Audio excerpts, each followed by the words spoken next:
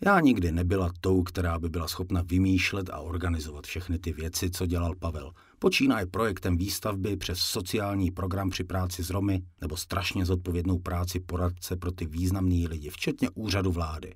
Proto jsem se snažila Pavlovi vytvořit aspoň takovou atmosféru doma, která by mu nepřidávala na stresech. Naučila jsem se mu slepě důvěřovat a netroufala si do čehokoliv mluvit. Nedokázala jsem čelit všem těm útokům zvenčí. Já byla ta, co by ji to porazilo za 2 dny a ne za 30 let. Přesto se Pavel snažil o ničem doma nemluvit a vše si nechával pro sebe. Dobře jsem si uvědomovala, o co jde, ale nikdy jsem si nedovolila mu něco vyčítat. Přesto jsem měla pocit, že se ve mně v určitou dobu něco zlomilo a já začala být více emancipovaná. Rezignovala jsem ale na to mu do něčeho mluvit. Jakoukoliv snahu mu v něčem zabránit vždy bral jako útok na svou osobu a já s tím nic nenadělala. Tak jsem mlčela. Možná někde tady jsme začali mít oba pocit, že se naše soužití narušilo a později přešlo ve 2 téměř oddělené a samostatné životy. Přesto jsme žili pořád spolu a žili společný domácí život mimo práci. Nějak jsme si začali jít každý svou cestou.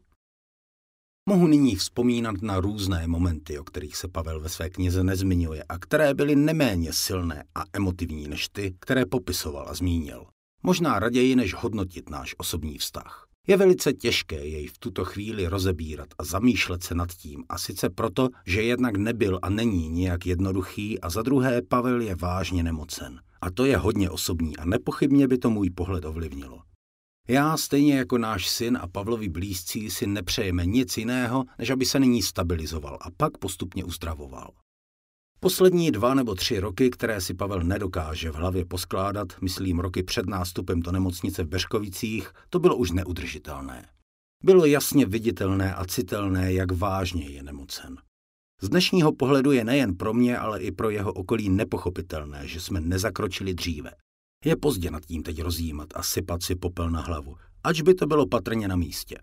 Za tohle musíme být všichni vděční Julce, Pavlově kamarádce, která jediná měla tolik síly, aby se před něj postavila a svým způsobem ho donutila k akutní léčbě. Té, kterou Pavel vždy odmítal, ať to bylo nyní nebo dříve s mozkovými příhodami nebo operací srdce. Dokázala zburcovat celou rodinu a otevřít tak všem oči. Myslím, že za tohle jí budeme všichni vděční do konce života. Už jen z tohohle je patrné, jak silná byl Pavel osobnost. Nikdo mu nestačil v práci, v jeho tempu, nikdo nezvládal za týden to, co zvládal on za jediný den. Všechny e-maily zaměstnanců v práci měl v kopiích přeposílané na ten svůj, jen za cestu do Prahy jich dokázal přečíst 100 a u toho obvolat pracovníky a dohlížet na to, zda reagují správně a rychle na všechny objednávky. Měl ovšem přehled. V práci byl vždy první a z práce odcházel jako poslední. Když se někomu něco nedařilo, tak ho dokázal povzbuzovat tak dlouho, až v něm vyvolal nové nápady, které mu mnohdy vštěpoval sám. Nikdy nebylo jednoduché s ním jednat. Měl ovšem přehled a na vše se dokázal připravit tak, že nedal prostor pro diskuzi. Bohužel poslední roky se dokázal hodiny dohadovat a nejen se mnou i o věcech, které evidentně nebyly pravda. Ne, že by to dělal úmyslně, ale prostě strašně zapomínal a nikdy nebyl ochoten si to připustit. Tohle začínalo bývat na denním pořádku už i doma. Začínal být strašně unavený, což si absolutně nepřipouštěl a místo antidepresiv a odpočinku si ordinoval alkohol. Ovšem vždy v dávkách tak, aby se neopíjel, jen tak, aby mu to jakousi energii na chvíli dodalo. Poslední více jak rok už ani neřídil své auto a používal pro časté cesty do práce nebo do zahraničí řidiče Vojtu. Toho měl strašně rád a důvěřoval mu. Sedával na zadním sedadle s otevřeným počítačem, telefonem u ucha a lahví alkoholu v přihrádce, kterým se průběžně dopoval. Denodenně objížděl sponzory a vyjednával s nimi různé obchodní smlouvy. Vyjednával s novými a řešil další pracovní věci. Ku podivu vše pořád zvládal a nikdo na něm nic nepoznal. To jsem viděla až já večer doma, kdy s ním nebyla řeč. Byl unavený a nevyspalý. Nepamatuji si noc, kdyby spal více než 2 hodiny. Ať jsem šla spát nebo vstávala, tak pracoval a dopoval se alkoholem. Poslední rok si toho už ale začali všímat i v práci a všem bylo divné, jak Pavel pije. Nikdo si ale nedovolil mu něco říct. Nikdy nebyl opilej a občasné excesy z pamětí každý přehlížel a raději plnil jeho příkazy, než by se mu postavil. Skutečně se dá říci, že se začal chovat asociálně. a to, co vždy bývalo jeho předností, myslím úcta k zaměstnancům a kamarádům, se začínalo otáčet, aniž by si to uvědomoval. Dodnes nechápu, jak se podařilo Kubovi a Milošovi se s ním domluvit, že na konci roku 2016 v práci skončí. Já si tak trochu myslím, že to začalo tak nějak po kousíčkách docházet i jemu samotnému. A možná i to sám dal najevo. Z dnešního pohledu zpět vidím, že vývoj jeho nemoci byl citelný a zdravotní problémy, které měl a řešil s Martinou, to jen potvrzovaly. Bohužel čas vrátit nemůžeme. My ani Pavel. Všichni jsme byli přesvědčeni, že když skončí v práci, tak se uklidní a vše nabere správný směr. Sám říkal, že se do 2 let uzdraví a do práce se vrátí. Dělal si legraci z toho, že je dočasný důchodce. Myslím, že si to opravdu začal v jednu chvíli skutečně uvědomovat a každý den brzy ráno jezdil do fitka, aby si prokrvil mozek a hlavně, aby nepil alkohol. Jenomže všichni, včetně ho samotného, jsme se spletli. Absence práce ho začala ničit a týrat víc než práce samotná a zdravotní stav se naopak začal zhoršovat. Každý den volal do kanceláře a snažil se zjistit, kdo a jak dělá, hlavně Kuba, ten tím trpěl nejvíce a to měl před sezónou a potřeboval být v klidu. Později to došlo tak daleko, že se s Kubou začal hádat a vyčítat mu některá jeho rozhodnutí. Přitom vůbec nechápal, že Kuba se naopak snaží dávat věci do pořádku a v kanceláři napravovali, co Pavel svými špatnými rozhodnutími natropil. Myslím, že dnes si to Pavel už dobře uvědomuje, ať si na to nepamatuje, nebo si neumí poskládat souvislosti. Bylo to příšerné a hlavně neobvyklé. Ti dva se nikdy nehádali, naopak měli se strašně rádi. Na tohle vše navazovaly naše osobní rozepře a Pavel mi často vyčítal, že se za něj nepostavím nebo že neudělám něco, abych je navzájem udobřila. Já ale nevěděla jak, nejen, že jsem nikdy nebyla ten typ, co dokáže urovnávat spory, tady to bylo něco jiného. Přesto jsem to nezvládala. Byla jsem jako mezi mlýnskými kameny a dobře jsem věděla, že každý má v něčem pravdu. Kuba se od manžela hodně naučil a ve své argumentaci dokázal být podobně přesvědčivej. Být to za jiné situace, měla bych z toho radost. Tohle ovšem bylo více jak mimo. To, že nakonec přistoupil na léčbu svých neurologických problémů a s tím související problém s alkoholem, byl, jak už jsem zmínila, malej zázrak. Všichni jsme byli šťastní, ale nikdo netušil, že to bude mít takový vývoj a takový dopad na manželovu paměť. Věděli jsme, že problémy s pamětí má, to samozřejmě ano, ale že je to až tak spojeno s alkoholem a stresem, jsme nikdo netušili. Paradoxně onen stres a alkohol ho v podstatě nějakou dobu udržoval v takovém nějakém, zdráhám se říci, normálním stavu. Ne, tak to asi říct nejde, ale pochopit jde. Otázkou ale je, jak dlouho by to ještě vydrželo a podle názorů lékařů ho to mohlo brzy i zabít. To, co následovalo a to, co Pavel ve svém příběhu popisoval, bylo hotový peklo. Já to ze své strany absolutně nemohla pochopit. Neuměla jsem si představit. No, pokuste se o to sami, ať je vám kolik je a najednou vám více než polovina života zmizí. Neustále se dožadoval informací a přesto, že nic nevěděl, stále chtěl zpět a chtěl do práce. Musel mít v hlavě úplnej guláš. Vůbec si to nedovedu představit, na to, že bych to byla schopna popisovat už jen ze svého pohledu. Nevěděla jsem, jaké informace mu dávat nebo nedávat. Stále jsem mu vysvětlovala, že je to pouze dočasné a že do žádné práce nemusí a nemůže.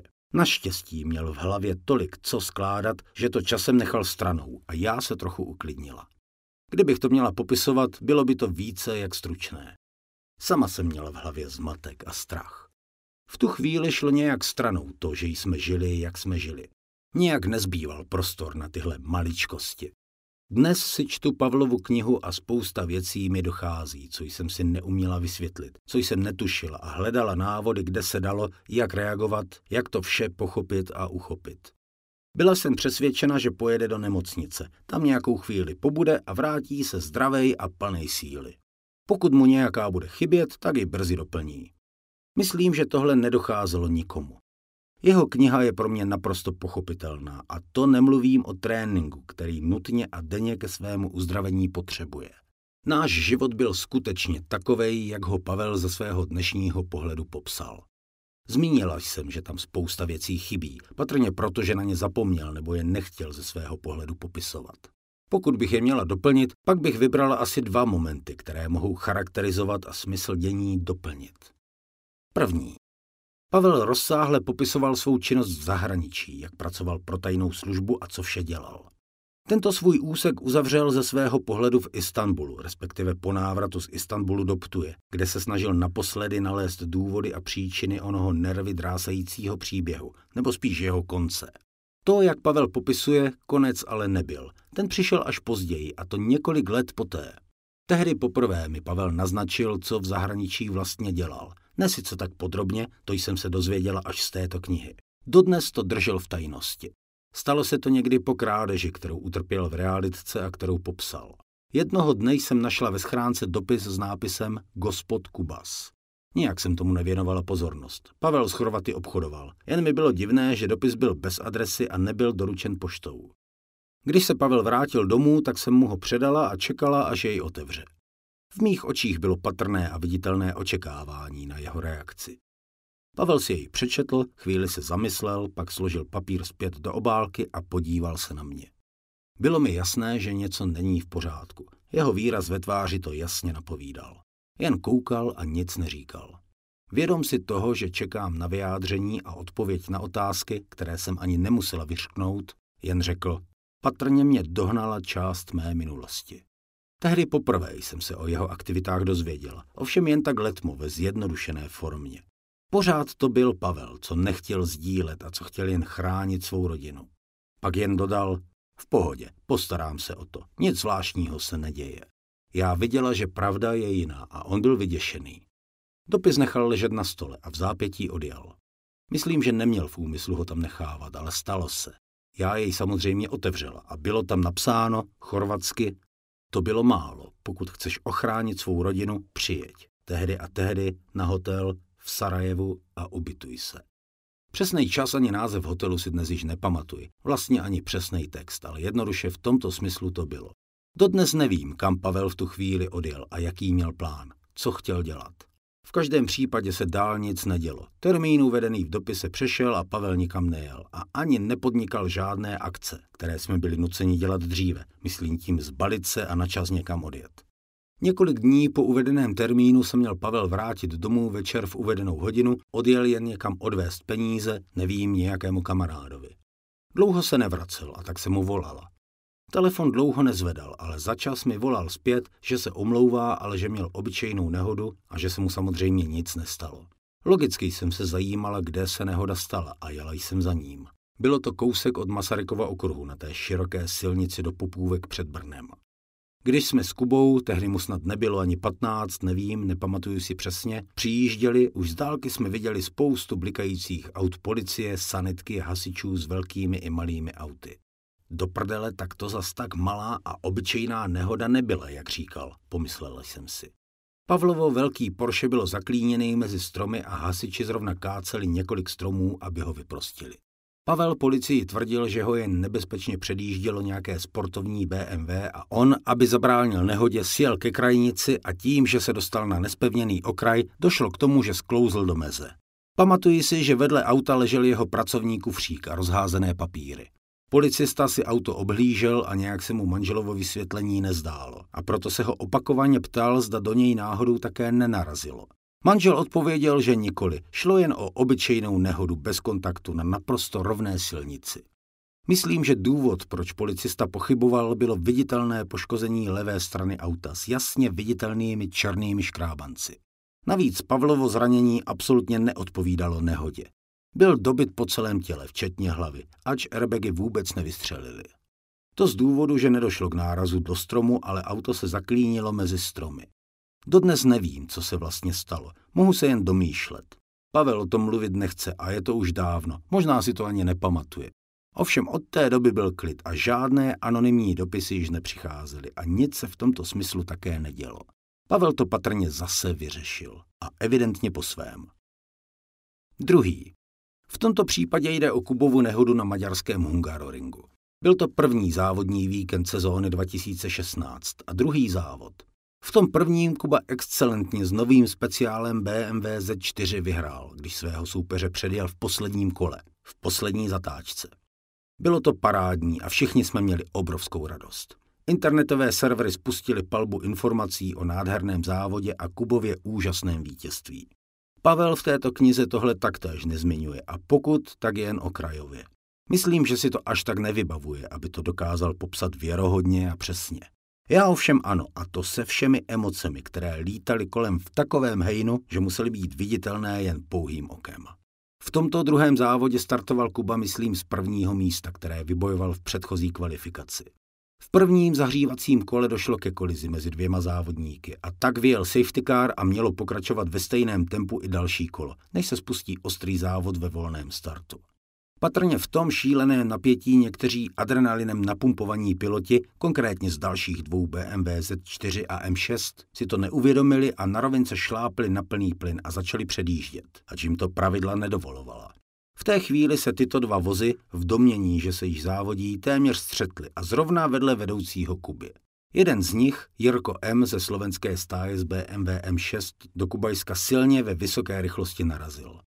Já stála na horní tribuně, to vždy, abych měla přehled nad větší částí tratě a mohla ho tak sledovat. V ten moment jsem jen viděla, jak Kubovo auto narazilo do svodidel závodní trati a vzneslo se víc než 2 metry do vzduchu. Jak se zvedl obrovský oblak prachu a vše v něm zmizelo. Byly to vteřiny, které jsem nedýchala. Vteřiny, kdy se mi zastavilo srdce a chvíle, které jsem se celá ta léta strašně bála. Okamžitě jsem se běhla dolů do boxu, kde mě naštěstí mechanici zastavili se slovy Jakub is alright. Pak jsem ho viděla přicházet pitlane uličkou k boxu. Objala jsem ho a oči jsem měla plné slz a neskutečného vzteku. Toho pilota M6 jsem samozřejmě osobně znala, jako spoustu ostatních. Když jsem vycházela z boxu, uviděla jsem ho. Přišla jsem k němu, chytila ho za kombinézu pod krkem a řvala na něj: Ty idiote, nauč se jezdit, než vlezeš do auta. Málem si mi zabil syna. Pak mě někdo odvedl do stanu a já se nebyla schopná uklidnit.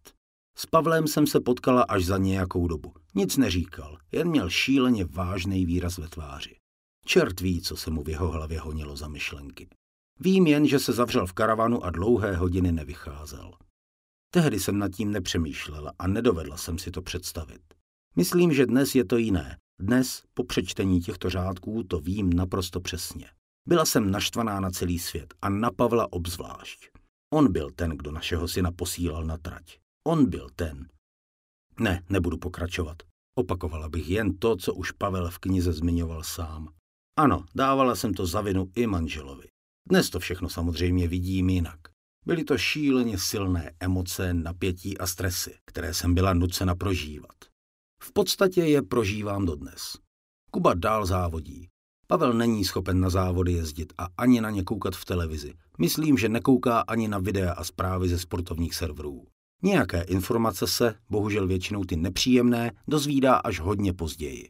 Naposledy to byl zážitek z rakouského Red Bull ringu, kdy Kubovi začalo v závodě hořet auto a on se z něj dostal na poslední chvíli. To, že se to Pavel dozvěděl s takovým časovým odstupem, bylo jen dobře. Věděl, že Kuba je v pořádku a podával celou situaci jako banální. Nevím, jestli mu to věřil, ale rozhodně ho to nerozhodilo tak, jako kdyby byl toho účasten.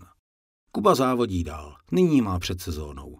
Je natěšený a přestože konkurence, zdá se, bude větší než v loni, je připraven a odhodlán vyhrát titul, stejně tak jako před pár lety s Pavlem. Já mám pocity pořád stejné. Pocity, které gradují v momentě, kdy sezóna začne. Zase budu počítat vteřiny do konce závodu, tréninku nebo kvalifikace a vždy si oddechnu, až závodní víkend skončí. Mám strach, jak to bude teď vnímat manžel, ovšem nenadělám vůbec nic. Často s Kubou mluvím o jeho závodění a pracovním tempu. Často mu říkám, že mi připomíná svého otce. Často opakuji, jak bych nerada, aby dopadl stejně a připomínám, že tolik síly, co mýval Pavel, nemá každej a nemá ji ani on. Nebůj, ty nebůj, to je jediná reakce, které se opakovaně dočkám. Pavel v jedné části svého příběhu, kdy byl v nemocnici v Beřkovicích, zmiňuje svého kamaráda Michala. Míša pro něj udělal strašně moc a myslím, že kdyby tam nebyl on, podstatně hůř by vše zvládal. Tento Michal asi po měsíci svou léčbu v nemocnici ukončil také a odstěhoval se do Brna. Rádi dnes říkáme, že tuhle knihu píše život sám a jak se zdá, skutečnost je pravdou. Nedokáže dnes ještě odhadnout, zda je Pavel schopen nebo kdy bude schopen střetnout se s realitou. Jeho zdravotní problémy jsou natolik závažné, že odhad lékařů, který byl někde kolem 2 let, zdá se, byl příliš optimistický. To, že dokázal napsat tuhle knihu, je souhra všech okolností, včetně jeho nemoci. Využil všech možných technických vymožeností, od diktování přes předčítání, aby to zvládl. Patrně musel vynaložit několikanásobně víc energie než kdokoliv jiný, a to právě kvůli svým problémům s pamětí a s handicapy s nimi souvisejícími. Na druhou stranu tím, že se u toho dokázal i odreagovat a ještě paměť trénovat, mu nepochybně pomohlo a pokud bude pokračovat ve psaní, tak i pomůže. Dnes sám říká, že i kdyby tuhle knihu nikdo nečetl, bude spokojený. Na druhou stranu doufá, že ji bude číst každý a tím pravým důvodem by měl být smysl věty tučně napsané pod tímto odstavcem. Osud je nevyzpytatelný a je jím život sám. Jitka. I špatný příklad jednoho života může mít pozitivní vliv na životy a budoucnost druhých lidí. Paul William Kubas.